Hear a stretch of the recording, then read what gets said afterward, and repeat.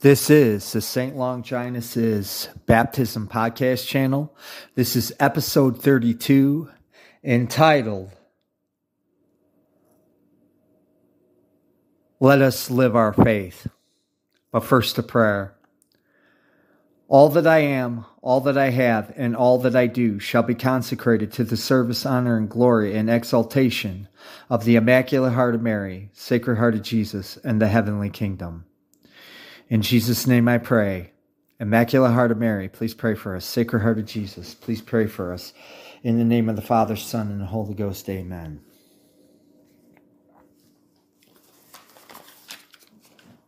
This is the episode. It's linked with episode 31. You could almost call them a two-part of the same message, but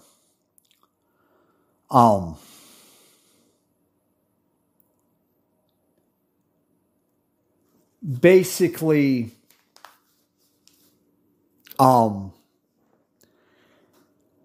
this is mainly aimed at sedevacantist, although some of it could be aimed at the Vatican II sect members or the neo-traditionalists.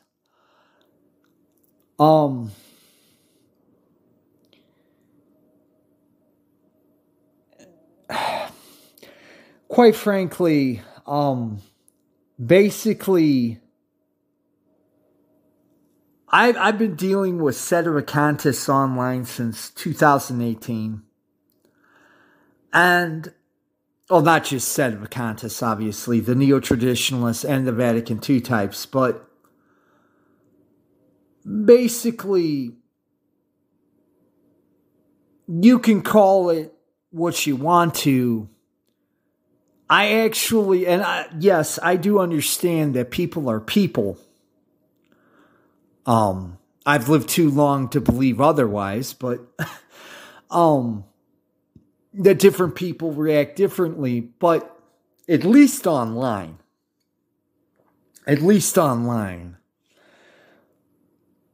there seems to be this attitude amongst sedevacantists that, well, I'm baptized and confirmed. I go to Mass once a week, or whenever you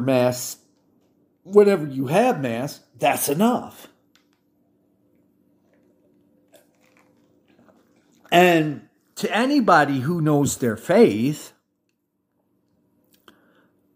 knows that no, that's not enough.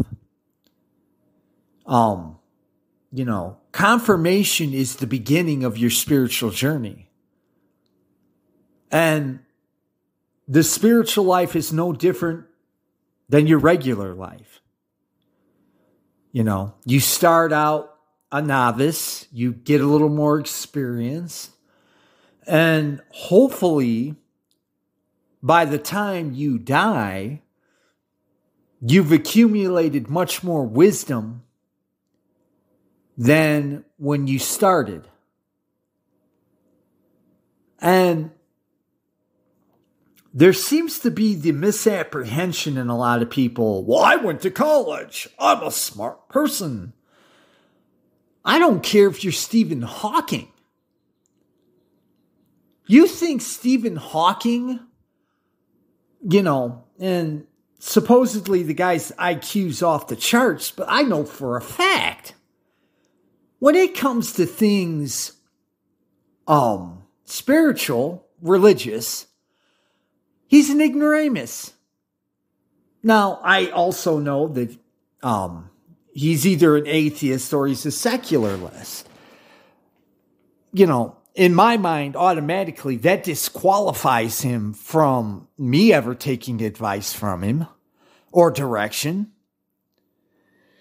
Because the knowledge of this world means nothing.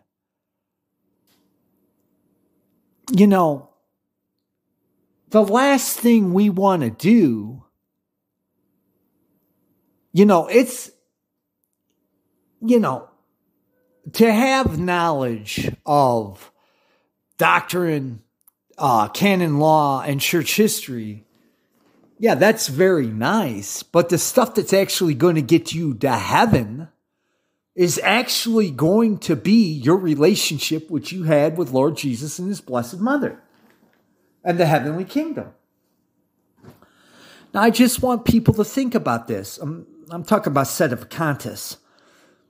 Do you think when you go before your final judgment, Jesus is going to ask you, well, what is your interpretation of the Vatican II document, blah, blah, blah?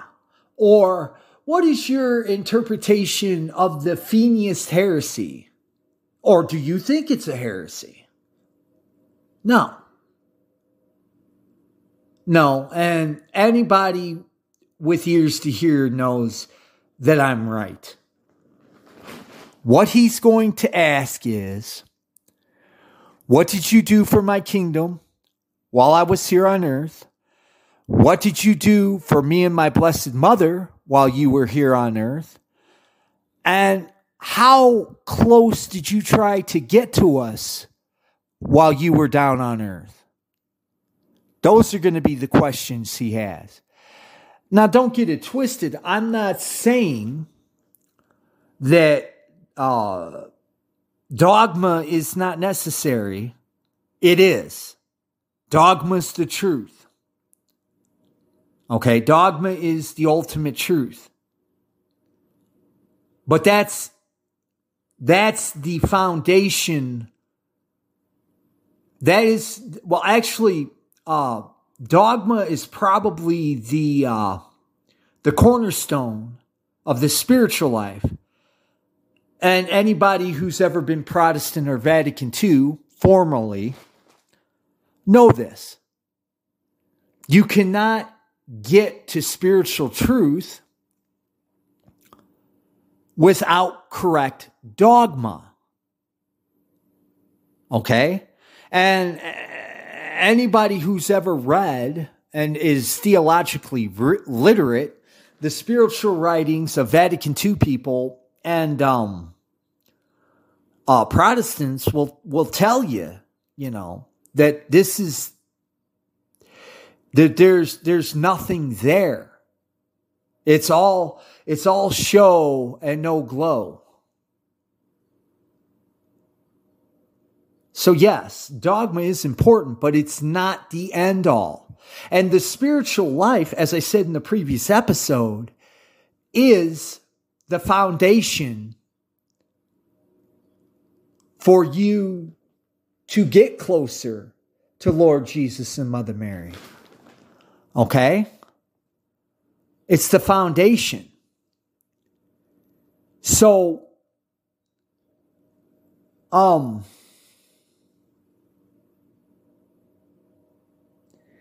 basically,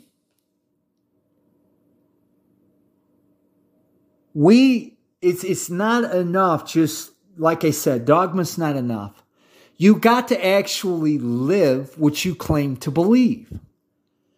Now, I know a lot,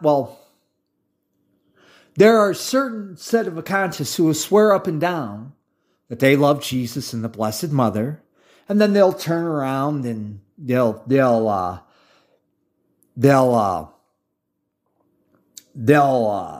downgrade another set of Vacantists, or they'll, they don't pray the rosary. They don't say many prayers throughout the day. Now, before I get any objections, and I always have to remind myself of this disclaimer. Disclaimer. Everything that I'm talking about, I've either done in the past or I'm doing now, but I am working on it. This is not aimed at any one particular person. This is not aimed. This is a generality. It's not a broad brush. It's a generality. Generalities are, if the shoe fits, wear it. Otherwise, take it as you will. But they're not living their faith. Oh, I realized what I was going to say. I understand that humans have frailties, and believe me, I've got a bitter experience in this. Every human has frailties and faults. But part of living your faith is to go in prayer to the Lord Jesus and his blessed mother, and not just them, but the heavenly kingdom. What do you think? Who do you think is in the heavenly kingdom? The Trinity and the saints. There is a reason we have a book of saints. There is a reason why we read the saints. Because there's a reason that we ask the saints to pray for us. It's because they are friends of God. They didn't have to go through purgatory. They were so pleasing to God that the Catholic Church literally calls the saints friends of God. So, there are patron saints for a reason. There are a reason we ask certain saints for certain favors. But if you're not asking them to help you, if you're not, reading about them and seeing and trying to implement what made them friends with God, you're not practicing the true Catholic faith. Okay? You're not. It might have been, well, I don't want to say because I'm not exactly sure, but there was a saint who says, don't be hearers of the word, be doers of the word. Meaning, just don't listen, put it into practice. We are supposed to live our faith. And there's no reason, as I said in the previous episode, not everybody is going to be a saint, but we are not only just to try to be a saint, we're to actually want to be a saint. And the rest is up to God and his blessed mother. But,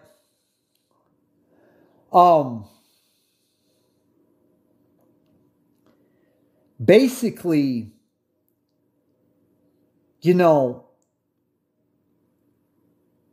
a lot of people, the best example I could use is in the Gospels.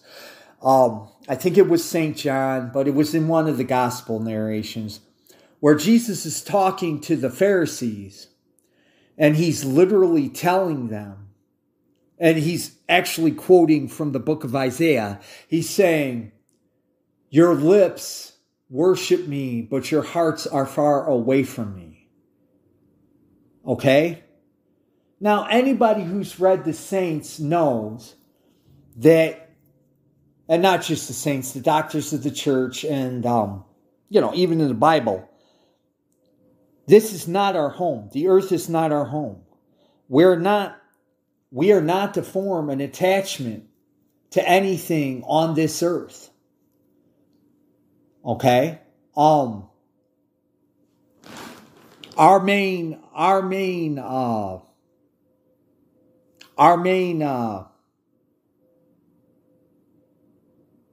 allegiance is to be to the Lord Jesus and his blessed mother. Everything else is secondary. And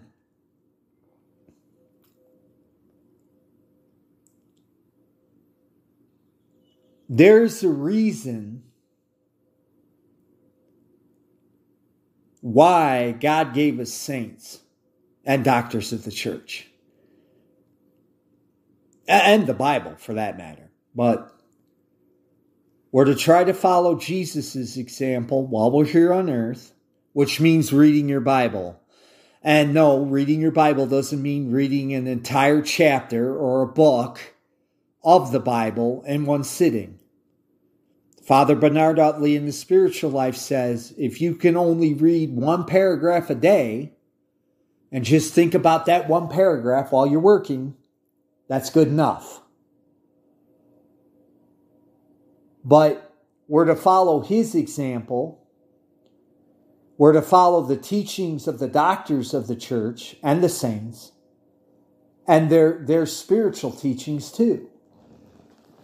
And to be quite honest, really, if you break it down, the teachings of the fathers, the fathers of the church were more doctrinal. The teachings of the doctors of the church after the last church father had died was basically, some of it was doctrinal too, because obviously we've had heresies throughout our history, but there was also the spiritual teachings.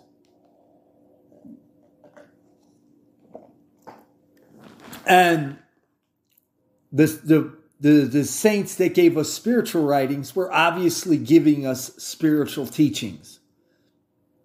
We're supposed to put that into practice. Actually, we're supposed to not just put it into practice, but live it.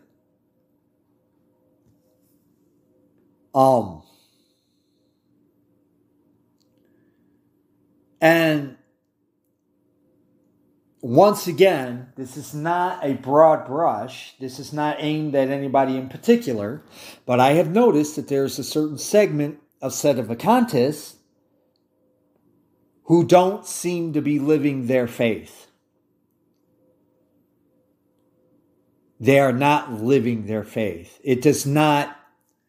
Now, I do realize we live in modern times.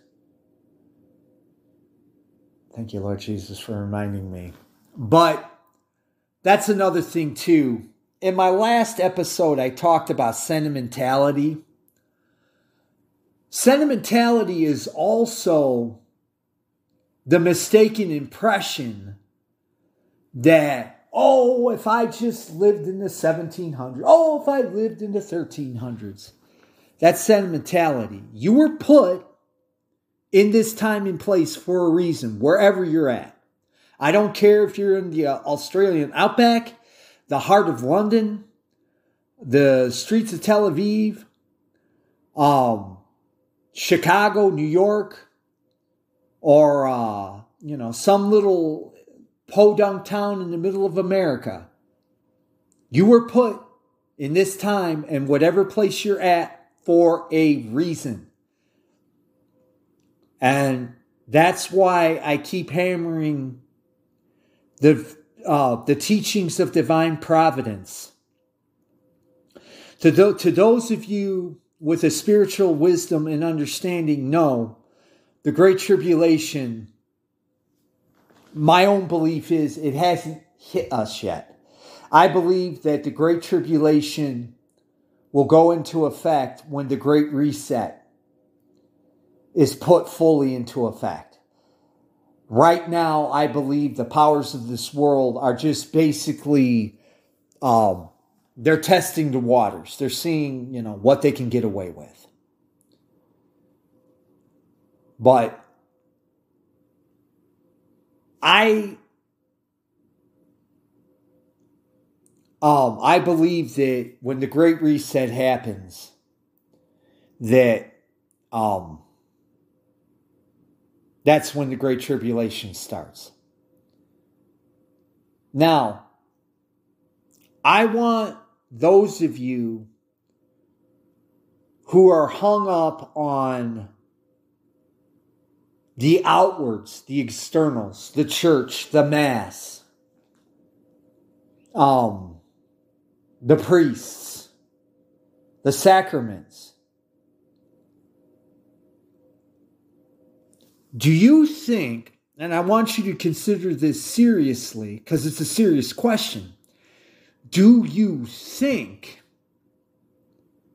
that when the infant church first started out in Rome,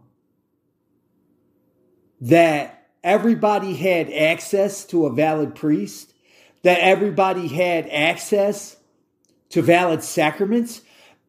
If those of you who know your church history knows, there were plenty of heretics claiming to be Catholic who weren't.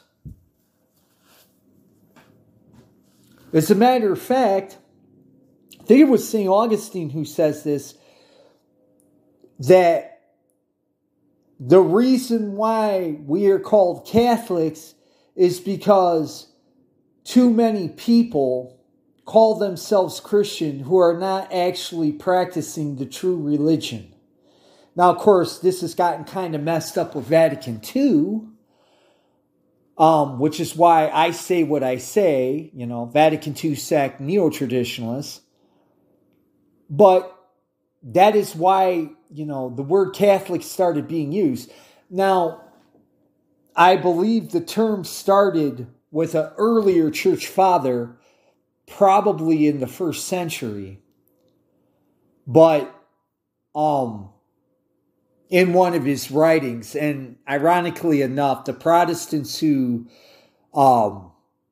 claim they follow Augustine admit that omit that quotation from their quotes of him. But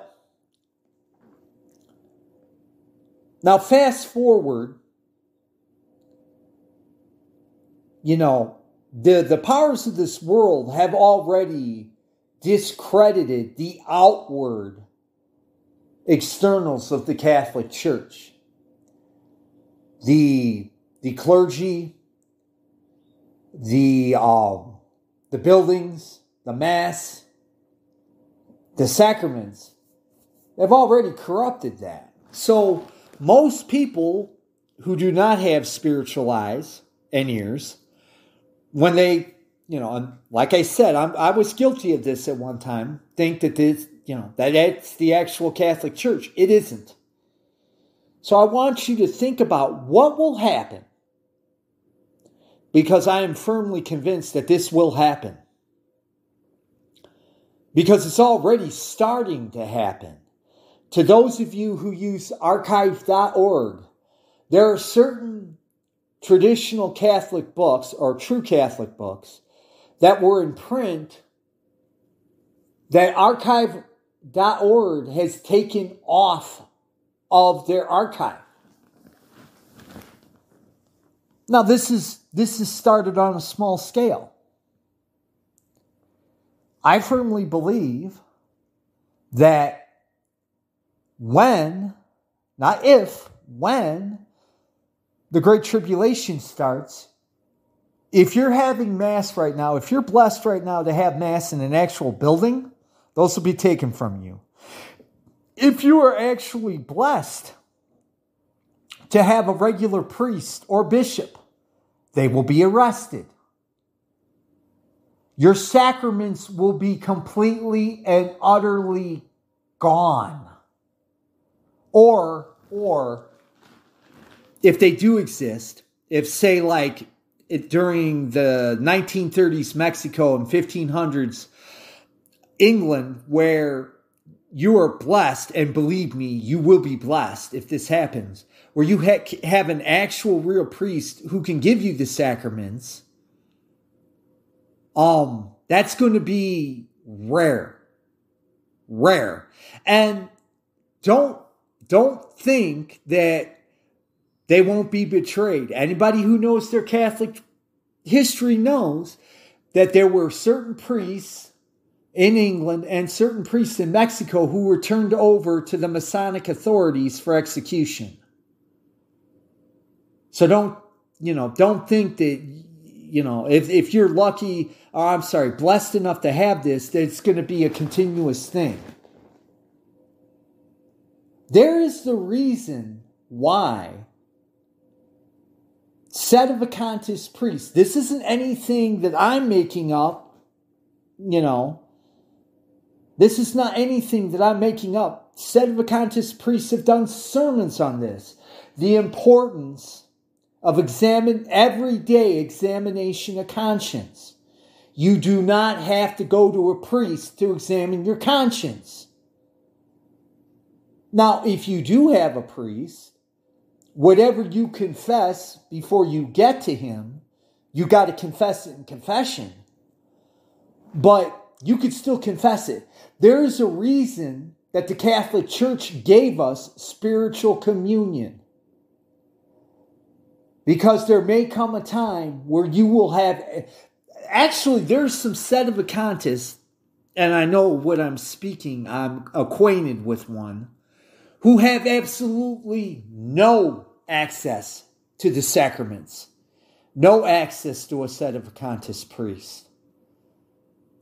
Let us not get hung up on the externals. Okay?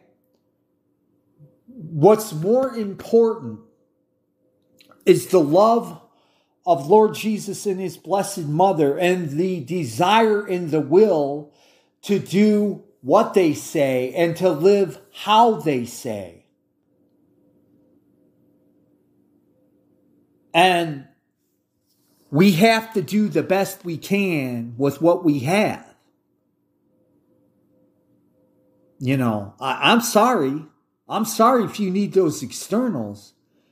But if you are literally that, what I would call scrupulous, that you think that spiritual communion is non-effective because it's not the actual body and blood of Jesus Christ, and you don't do an examination of conscience because you don't think that, you know, somehow or another, God and His Blessed Mother aren't keeping track of your activities throughout the day, so confessing to them is useless. I'm afraid if you're that scrupulous, you are absolutely going to be lost when the powers of this world take those things from you. And as I said before, I think in my previous episode, I believe that the reason that Lord Jesus is allowing this to happen is that for too long, Catholics have been able to skate by on the, you know, having legitimate sacraments, having legitimate priests and clergy, having beautiful churches to go to. And I think my theory is that when the Great Tribulation comes up, He wants Catholics, true Catholics, to be able to have enough faith, trust, hope, and confidence and love in Him and His Blessed Mother, that it won't matter. It won't matter if they're isolated in some farmhouse deep in the mountains or some farmhouse deep in the middle of nowhere, that they will be able to lead holy lives and charitable lives toward our Blessed Mother and the Lord Jesus, that they will still be able, you know, to get to heaven. Okay, so for those of you who are living, you know, under the illusion that, you know, it's all got to be done on the outside, I'm afraid not only are you in for a rude shock, but the whole purpose of Catholicism is the internal life. There were periods in the church's history, granted not as protracted as this one may be, but there were periods where the sacraments that they received and the priests that they went to, they had no idea whether or not they were valid or not. But they had to trust and love and have confidence in Lord Jesus and the Blessed Mother that they would never do anything um, that they would never lead them astray. And by the way, full disclosure, confidence, faith, hope, and charity, not just toward the Lord Jesus and the Blessed Mother, but toward my fellow man, these are issues in my life. But I desire, as far as I can tell, I desire truthfully to be as close to them as I possibly can and to do their will as best as I can. So,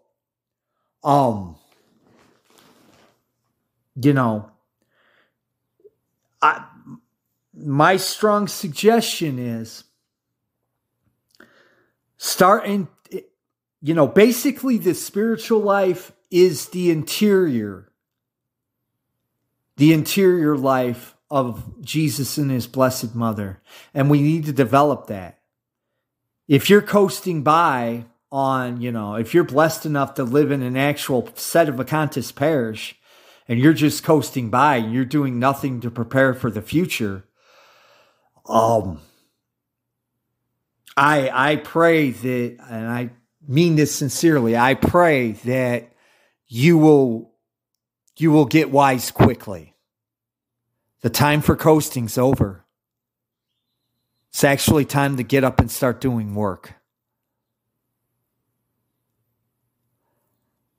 And,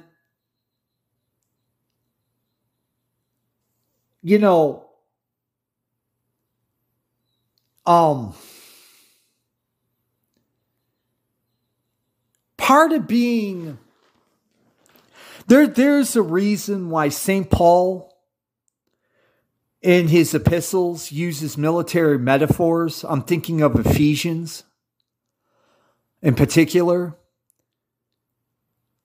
But other fathers and doctors of the church have used military metaphors, and so have the saints. There's a reason for this. And there's a reason why the Catholic Church calls the church on earth the church militant.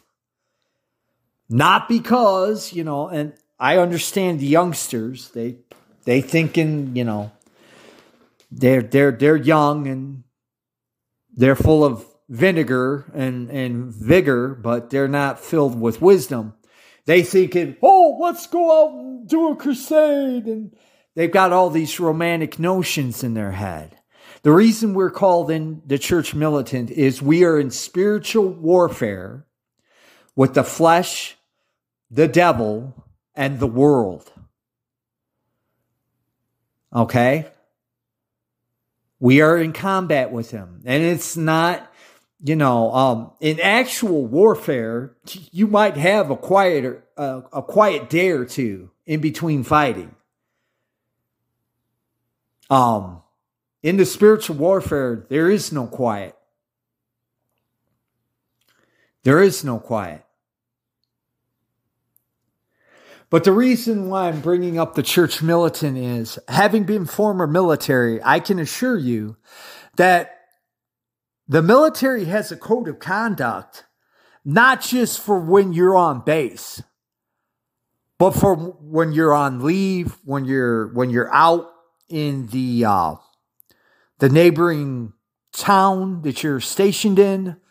There's a certain code of conduct that you must follow. And there's also, they've moved away from this in recent decades, but the code of, the penalty for cowardice in the face of the enemy was death.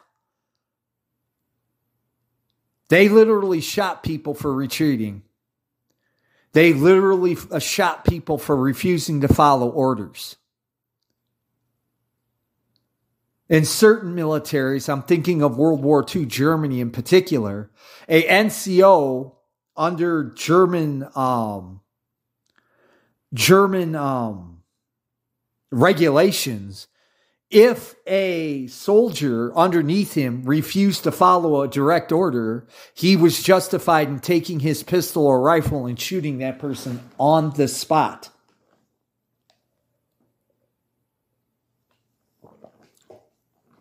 But I said this in an earlier episode, but it bears repeating, that I was stationed in West Germany. And when we got to West Germany, you had to go through a briefing. Actually, that's part of being in the military, is getting briefings.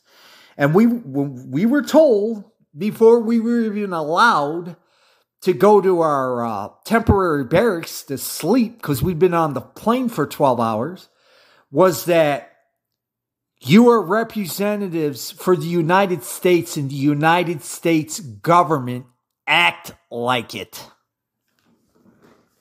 Now, knowing now if I'd known then what I'd known now, I'd realize it's a total inversion of spiritual principles, but the principle is the same. If you love Lord Jesus and you love the Blessed Mother, as a soldier of Christ, it is incumbent upon you to live the oath you took at baptism, if you're an adult. Now, if you're confirmed, no matter, you take an oath at confirmation too. And by the way, unlike the fake oath I took to the fake government of the United States, these oaths are to God Himself and His Blessed Mother. These actually mean something. And they have actual eternal consequences if for whatever reason you fail to fulfill them. Okay?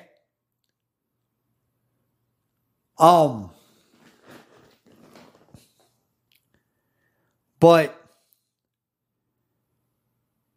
the whole purpose of this episode is to get people to understand that, we have to live our faith. Living your faith, as I said earlier, does not consist of keeping the fasts, going to Mass, and following the doctrines. The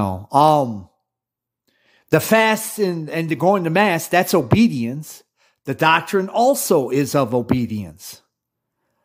But having a living your faith, in order to do that, you have to have a spiritual life. And that's no less obedience than the other two I just listed. That's no less obedience. Let me make it as simple for you guys as I can. Those of you who were blessed to live in with two loving parents in a stable household know perfectly well that part of your love meant being obedient to your mother and father. Now, I want you to take it a step further and think about, these are your earthly parents. What, you think that the rules for your earthly parents don't extend to your heavenly parents? Give it some thought. Entertain the idea. Because it is important.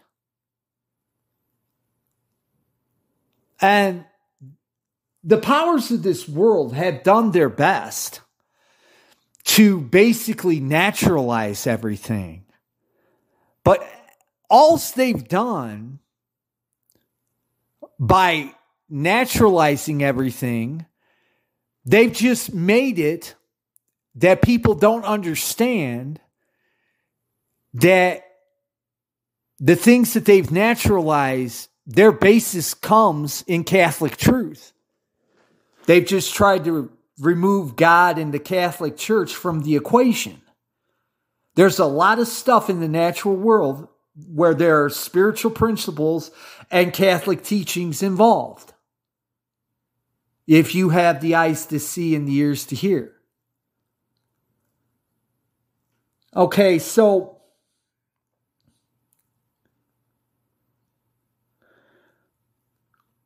we have to live our faith.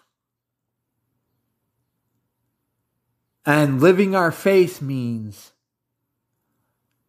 that we must take the things out of our life that keep us, whether knowingly or unknowingly, that keep us from truly living our faith. And I'm going to list these things. Be the change that you want to be. Now, this is more geared toward the Vatican II types. And it really disappoints me. And I understand that, they're ignorant and a lot of them have been ill-formed, so they don't know any better. But it disappoints me when I see these Vatican II types defending the indefensible. There are some that will be so bold as to say that Mr. Bergoglio is an actual pope. There are some that'll go so far, they'll say, well, no, Mr. Bergoglio is not a legitimate pope, but the popes before him were legitimate. And the Vatican II Council is legitimate, knowing, well, with some of the younger ones, they may actually be ignorant of how Vatican II literally contradicts church teaching. And they may even be so ignorant as not to know that Catholic teaching cannot contradict itself. But it disappoints me. Because they'll go on social media. They'll go on social media and they'll gripe and complain. Mr. Bergoglio did this and Bishop so-and-so, Vatican II, said that. Oh, I'm so sad, but there's nothing I can do because I'm just a layman. No, as a Catholic, you are called upon to practice your faith with sincerity and integrity. If you can see now for some of you younger guys, this is going to sound revolutionary. If you see something that you think may be heretical, or that you actually know is heretical, griping on Facebook and Twitter or on your podcast isn't doing you any good. You're called upon as a Catholic layman to educate yourself on what the church actually teaches. Now, I'm willing to be charitable and say, because the Xers and the Boomers are guilty of this to a certain degree too. I happen to be a kind of an outlier. Although, Lord knows, I've got my share of modernism. But I know that the two younger generations, they've had everything given to them. Even when they were wrong, Mommy and Daddy defended them. Well, your duty as a Catholic is not to pray and obey. I mean, you are supposed to pray. You are supposed to obey, but legitimate authorities. Legitimate authorities. Now, if you believe that the Catholic Church is the one true religion, and you see stuff being practiced in the Vatican II sect that has nothing to do with true Catholicism, but you're sitting on your thumb saying, well, I'm just a layman. Yeah. A white knight on a horse, he'll come and save me. You have been ill-served, and you're ill-serving yourself. And heaven forbid if you actually have a family, because you're not setting the example. And their souls will be on you. Just like your soul will be on those who misled you. But ultimately, you are responsible for your own soul. That's the bottom line. Ultimately, you are responsible for your own soul. And unfortunately, nobody else can do that for you but yourself. Now, I know the Vatican II types like to throw mud, so I'm going to make this clear. I'm not saying that we're Pelagian and that everything is on us. No, we are to ask the heavenly kingdom and the saints and Lord Jesus and his blessed mother and the Holy Trinity for help finding that truth. But it's our responsibility, to at least make the attempt, a sincere and honest attempt, not a half-hearted one.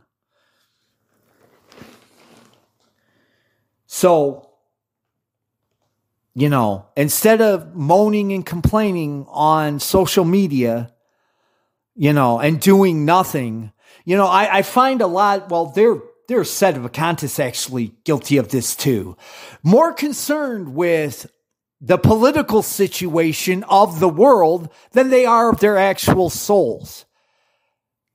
Now, I do realize to have a detached view of the world is a blessing and a grace.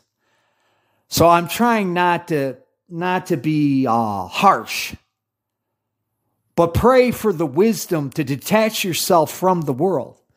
Once you get this blessing and grace, you will realize how much time you've wasted, and I'm including myself in this, on politics, on sports ball, on, secular things. If you truly love Jesus and the Blessed Mother, then you will know the most important thing that you can do is first, primarily get yourself to heaven, your family and friends to heaven, and, Lord willing, hopefully get some unbelievers into heaven.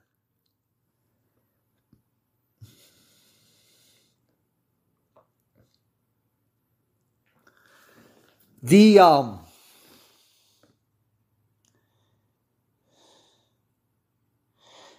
next one is live your faith. And I did kind of touch on this earlier in the episode. It's just not a matter of making the sign of the cross. It's not just a matter of making your Sunday obligations. It's not a matter of keeping the appointed fast. I mean, those are outward signs, yes.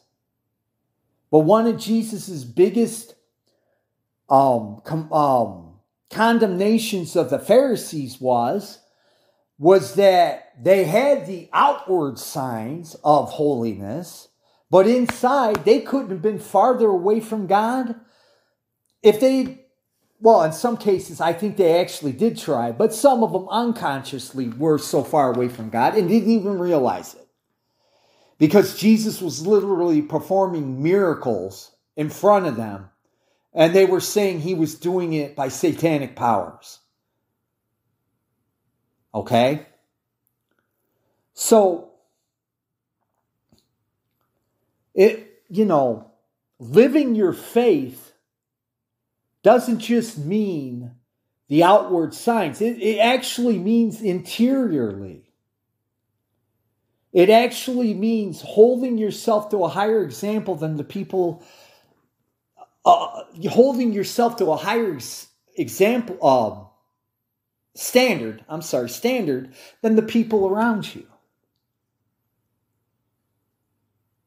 To my great shame, I got to admit, I showed more charity toward my two neighbors when I lived in the large Midwestern city than I have to other people online. I have actually purposely been uncharitable and mean to them.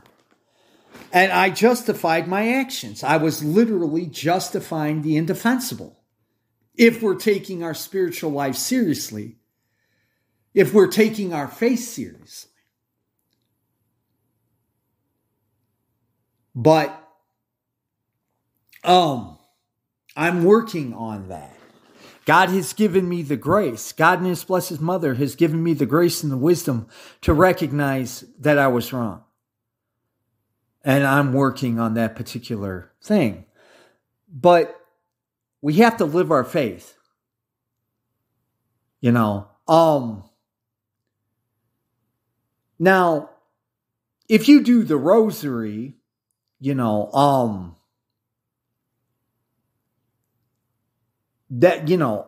obviously doing the rosary, that's not making public your faith, or I'm sorry, your spiritual life, because every practicing Catholic does do the rosary. Now, me personally, I try to do mine in private. I try to do all my prayers in private.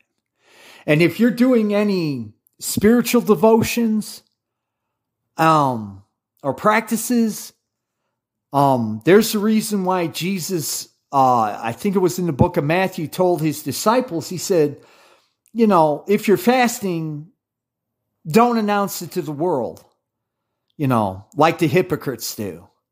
He said blaring of trumpets and disfiguring of their face and stuff.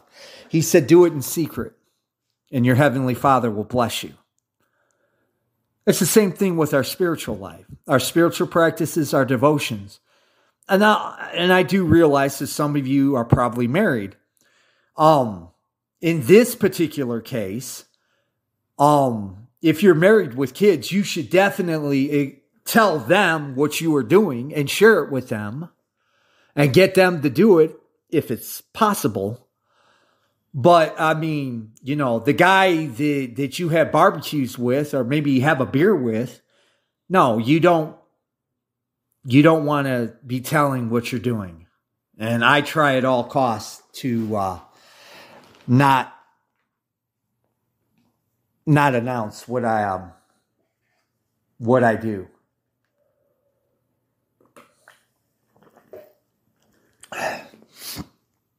Lead by example. Now, this particular fault is especially been prevalent. I mean, it's always been prevalent. It's part of human nature. But in the past, 60 years, it's gotten bad. I mean, just obnoxiously bad. Because for the longest time, I've had, and once again, this is part of human nature, I've had good examples, but I've had hypocritical leaders. And at that time, there was no wisdom in me. And when I could see the hypocrisy in them, I would tell them to their face, you're a hypocrite. And, or if I wasn't being outwardly mulish, inwardly, I would be mulish, which is just stubbornness. But, and I could, there are entire political channels dedicated from either side, the leftist or, the neoconservative side, who will do nothing but chronicle the hypocrisy. Basically, secular politics, it's a rigged game. And what I was going to say is pointing out the hypocrisy in a politician or any public figure. It doesn't have to be a politician, movie star, whatever. Take your pick. Sports ball figure. It's like shooting fish in a barrel. Okay? So, basically, lead by example means don't ask anybody to do anything that you wouldn't do yourself. Support your people. Support your people. And do everything that you can to make sure that they don't get unjustly treated. And if you do need to correct them in private. I can't tell you the amount of times where, I've had a supervisor or an NCO or an officer call me out in public. And basically, the last three things that I just said are basically love your neighbor as yourself. And unless you're different from most human beings, I'm sure that the last three things I went to are things that they hate in others. Well, if you hate it in others, don't do it to others. And then the last point is credibility. Now, one of the adults that was instrumental in my upbringing, well, not my upbringing, but my example. I didn't have an upbringing per se, but he was an example. He taught me that your credibility outside of your spiritual life with God is spiritual life also means faith, but it's the only thing that you've got. Now, unfortunately, when he taught me this, I was a young teenager. And being a young teenager and being who I was, it took me from hard experience to realize what a valuable lesson he had given me. And he wasn't the only one, but he was the first. And in rare points in my life, I'd had other people that, in their own way taught me the value of credibility. Because if you're not credible, and I'm going to give the examples of credibility, or not the examples, but the principles of credibility. If you're not credible as a person, if people follow you, it's going to be hypocritically, and they will soon betray you. But most people are going to write you off. There's a reason why the press in the world and politicians in the world are held to such contempt, because they have no credibility. They have no honor. Now, part of the principles of credibility are say what you mean and mean what you say. That goes also with hypocrisy. But tell the truth. Now, I would strongly suggest don't be like me and give the unvarnished truth. Try to be diplomatic if you have the means to do it, but say the truth, no matter what the cost. And believe me, a lot of the reason why a lot of people are hypocrites is not necessarily out of malicious reasons, and I'm not exempting myself from this. If you say the unvarnished truth in certain situations, it's going to cost you dearly. I mean, dearly. And by the way, the unvarnished truth is if you don't work for yourself, okay? If you're working for whatever, a company or whatever, obviously, if you give them the unvarnished truth and you point out their flaws or whatever, you're not going to have a job very long. Not for very long, I should say. But there's a reason why the traditional Catholic Church teaches prudence. But part of prudence is, and I believe it's a holy attribute, to know when you should say the truth and when you should hold your fire. All right, this is going to have to go into a second part. I'll be right back. Okay, so where I left off was the importance of credibility. And I was outlining the principles that give you credibility.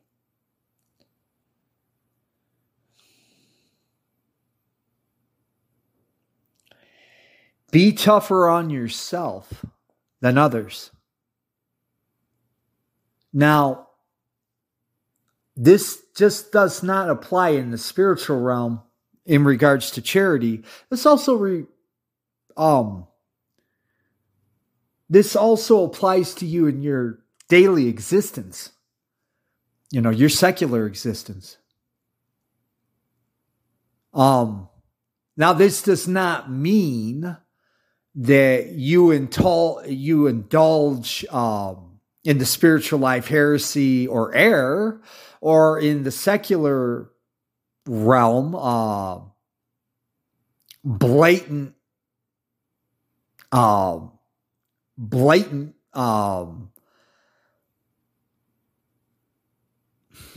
I'm looking for a word. Basically blatant breaking of the rules. But what it does mean is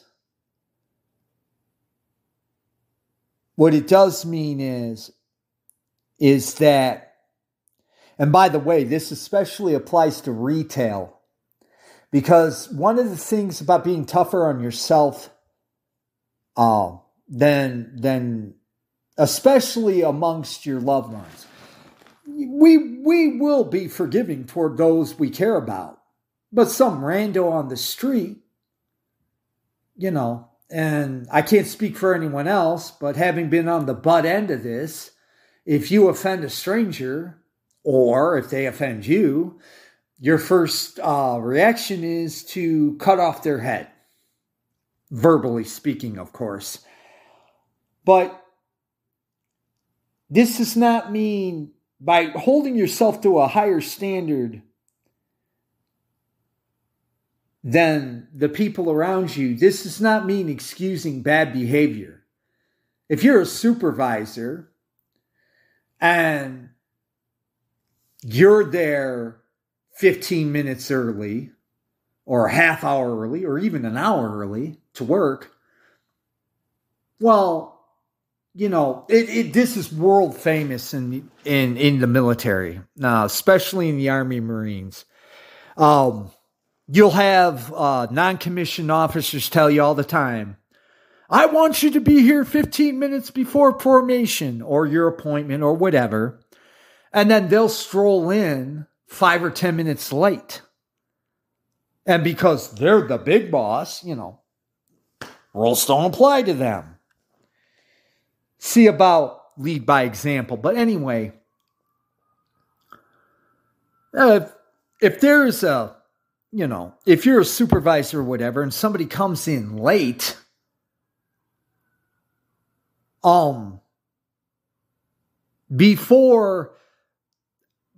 that's another thing too that a lot of people miss, especially in the secular realm. They think that if a rule's broken, a company policy, and by the way, having worked for a lot of companies, I can tell you that those policies, a lot of them, have nothing to do with the day-to-day realities of what actually goes on in the place of business. But let's just say they come in late. Now, a lot of people, and trust me, I've worked for them, they'll be the first ones. Oh, you came in late, I got to write you up. That violates, if you're truly trying to be a follower of Jesus Christ and the Blessed Mother, that's actually pharisaical, because Jesus took the Pharisees to task that they were all about the spirit of the law, but not the letter of the law, which was mercy. I'm sorry. They were about the letter of the law, but not the spirit of the law, which was mercy. So let me use this example. Say you're a supervisor at a store, and because I've been through this, I understand. Let's just say you're getting slammed I mean, you are absolutely getting slammed. They're supposed to be in at 3, and they don't call you, but they show up at like 3:15, 3:30. Before you bust out the pen and the paper, try to at least ascertain, if the hammer needs to be laid down. Now, I do realize, and I do, that a lot of people are liars, blatant liars, and they're not ashamed of it, that they will lie to you. Well, that doesn't mean just because everyone's a well, not everyone, most people are liars, that everyone's a liar. In this, you have to use your critical thinking skills. Has the person been honest with me in the past? Is this person generally on time? Whatever. And that's another thing too. I had a supervisor when I lived in a large Midwestern town. I would be 5 minutes late to work and he would wig out on me. Well, he wouldn't. The person I was relieving would wig out on him because I was literally 5 minutes late. Use your critical thinking skills. And if there's a gray area, the Catholic Church teaches this. Err on the side of charity. So if there's a gray area, you're not really sure, give them the benefit of the doubt. Now, if they pull the same thing, like within 2 or 3 days, use your critical thinking skills. And they give you the same excuse, obviously. Just use your critical thinking skills.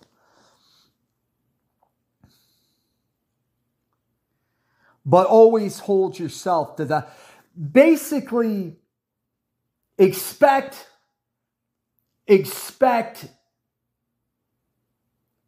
the most out of yourself and lower your expectations when it comes to other people. I don't care if it's secular. I don't care if it's spiritual. Expect the most out of yourself. And by the way, the 2 people that I instanced in this example, my neighbors, I just basically, whenever I dealt with them, I expected one way or another, in different ways, to be a little disappointed. Once you get used to the fact that, and this is why in the spiritual life they say don't become attached to creatures. Number one, even with the best intent, if somebody threatens them or something with death in order to betray you, they're going to do it. And honestly speaking, if we're trying to be humble, we might entertain, even though we might think consciously, I'd never do that. Well, but we don't know, do we? We don't know. It's easy to say, I'll never crack under pressure. When everything is peaceful and quiet and there's no gun or knife to your neck. But, just expect to be betrayed. That's the reason why in the spiritual life they don't get attached to human creatures. But the second reason is, and part of this is to remember before you started actually getting serious about Jesus and his blessed mother, you were guilty of the same thing. I know I have been, of letting people down. In one way or another, disappointing them. Once you get used to the fact that, and give them the benefit of the doubt. I cannot stress this enough. Give them the benefit of the doubt. Don't automatically assume that if somebody disappoints you, that they're doing it maliciously. Now, obviously, once again, you got to use your critical thinking skills. Some people are actually malicious and will go out of their way to mess with you. But if it's a loved one or actually for charity's sake, even if it's some rando on the street, if you're truly trying to live your religion, you got to give them the benefit of the doubt too. Now, if they punch you in the face, well, they're announcing their hostile attempt. And as near as I can tell, I know the old passage about turn the other cheek. To be quite honest, I'm not really sure where to fall on that. Because I've heard both sides. The ultra saint side, which says, no, literally turn the other cheek. And then the not so ultra saintly side saying that, well, if they hit you once, turn the other cheek. If they hit you twice, wail on them. So I'm not really sure where to fall on that. But just give people the benefit of the doubt.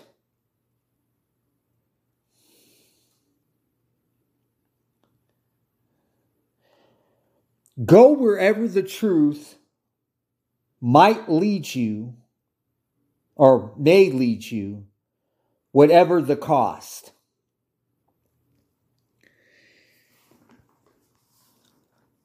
This one is so massively important because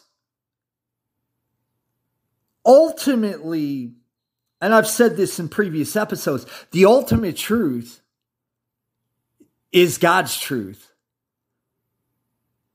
which is the pre-Vatican II Catholic Church. That is the ultimate truth.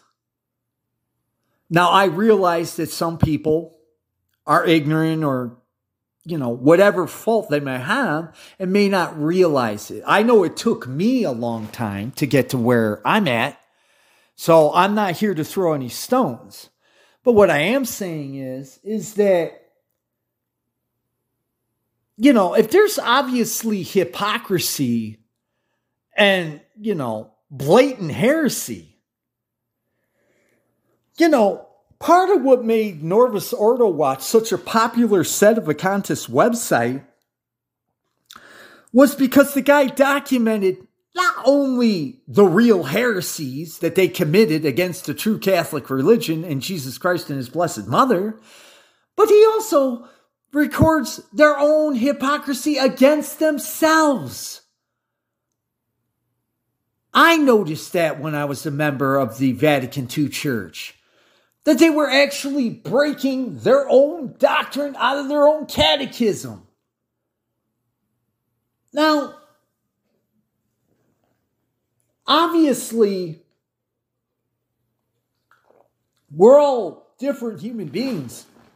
So we come, God deals with us in different ways. But if you can see a blatant hypocrisy, if you can see, that they're being heretical even by their own terms, you got to follow that truth. You got to follow the ultimate truth wherever it may lead you, no matter what the cost. And this is especially directed at the Vatican II sect members and the Neo-Trads, although Sedevacantists are guilty of it themselves. But I'm going to deal with the Vatican II sect members first. Because of human respect. And when I say human respect, I'm not necessarily, it's included, but I'm not referring to friends, neighbors, fellow parishioners in their church. I'm talking about actual family members. They know that, if they don't know intellectually, unconsciously they realize that there's something wrong there. But because, Also, this may be a factor because of a position or a well-paying job that they hold, that they may lose that job or position because they're breaking from what their friends and family consider orthodoxy. You're not setting the example if you're allowing other people to dictate. And I hate to say this. And by the way, Jesus said it so in his own gospel. Whoever does not hate mother, father, sister, brother, wife, husband, whatever, for my sake, is not worthy of the kingdom of heaven. Now, don't be a Protestant and think, oh, he's telling us to hate our loved ones. No. What he is saying is exactly what I'm telling you. Follow the truth where it may lead you, wherever it leads you. And if it puts you away from your family, because you got to understand the context of when he wrote that. He hadn't even started his church yet. And, because he's God, the author of time and space, he knew that it was going to break up families. But since he is the ultimate truth, he was telling his, the people that believed him, look, you got to make your allegiance. You got to make your allegiance clear. Either you're going to follow me no matter what the cost, or you're going to try to compromise. And if you try to compromise, I want no part of you. And that's what I mean out of human respect, no matter what the cost. Because Jesus doesn't want 50% of you. He doesn't want 75% of you. He doesn't even want 90%. He wants 100% of you. And if that means, and by the way, the saints and the doctors and the fathers of the church have all said this, we're not meant to have a bed of roses while we're on this earth. Now, depending on how God wants to deal with us as individuals, your results may vary, but the bottom line is, I don't know how many people used to tell me throughout my life, they were right, but probably for the wrong reasons. They say, oh, God really loves you. God really loves you. And I used to get pissed because, I've seen stuff that I wish I'd never seen. And as far as I was concerned, I was of the mindset, well, if God loved me, out of ignorance, obviously, that I would have a peaceful, restful life. That's not it at all. Some of the saints actually used to get, like if they had a good day, like nothing untoward happened, either spiritually or temporally, they used to go into prayer and ask Jesus, what, are you mad at me? Is there something that I've done wrong? You need to send me more trials and tribulations.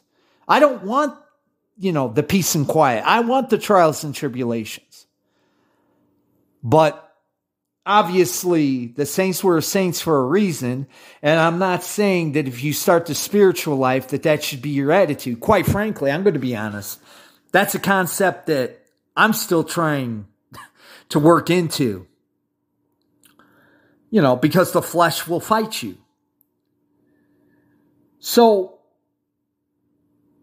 basically, following the truth wherever it may leave you and being no respecters of persons, or for that matter, worldly issues, is that something that is pretty basic to what Jesus taught in his Gospels.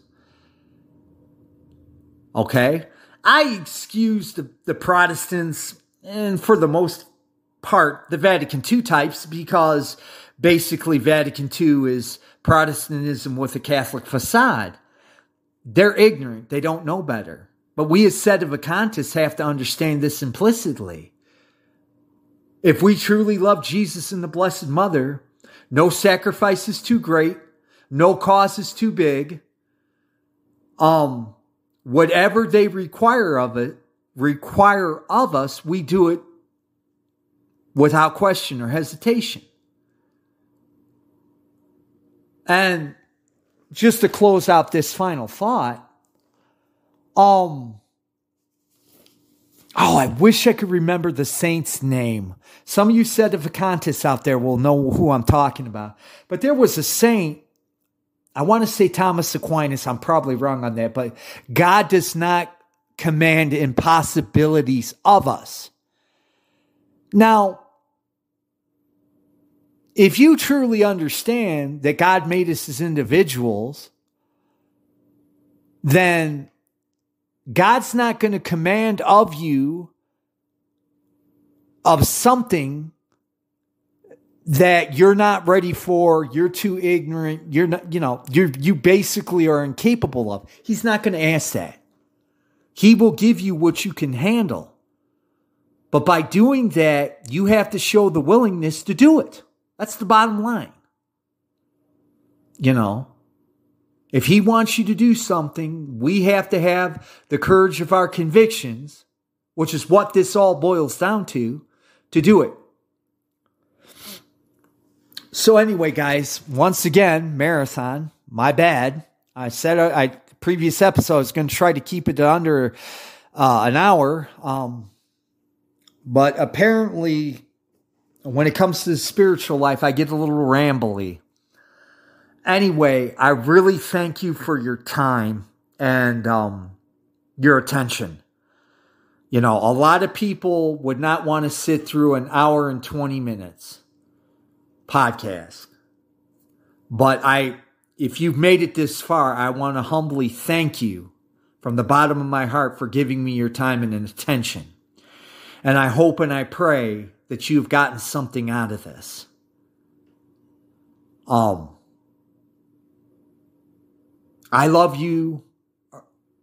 I love you as best as I can, as a flawed, failed individual can love another person that they don't know.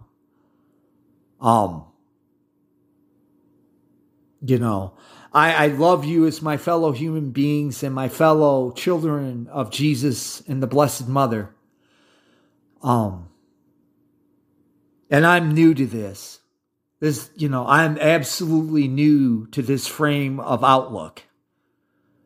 So obviously, like anything else, when a newborn starts to crawl, you don't expect them to pop up and start racing throughout the house. At least I would hope not. So it's the same thing in the spiritual life. I'm basically a very, very novice. I'm a novice to this stuff. I claim nothing. But I want to see as many people get to heaven as possible. I want to say that. And in closing, I want to say, once again, thank you for listening. God bless you. Have a good day. Bye-bye.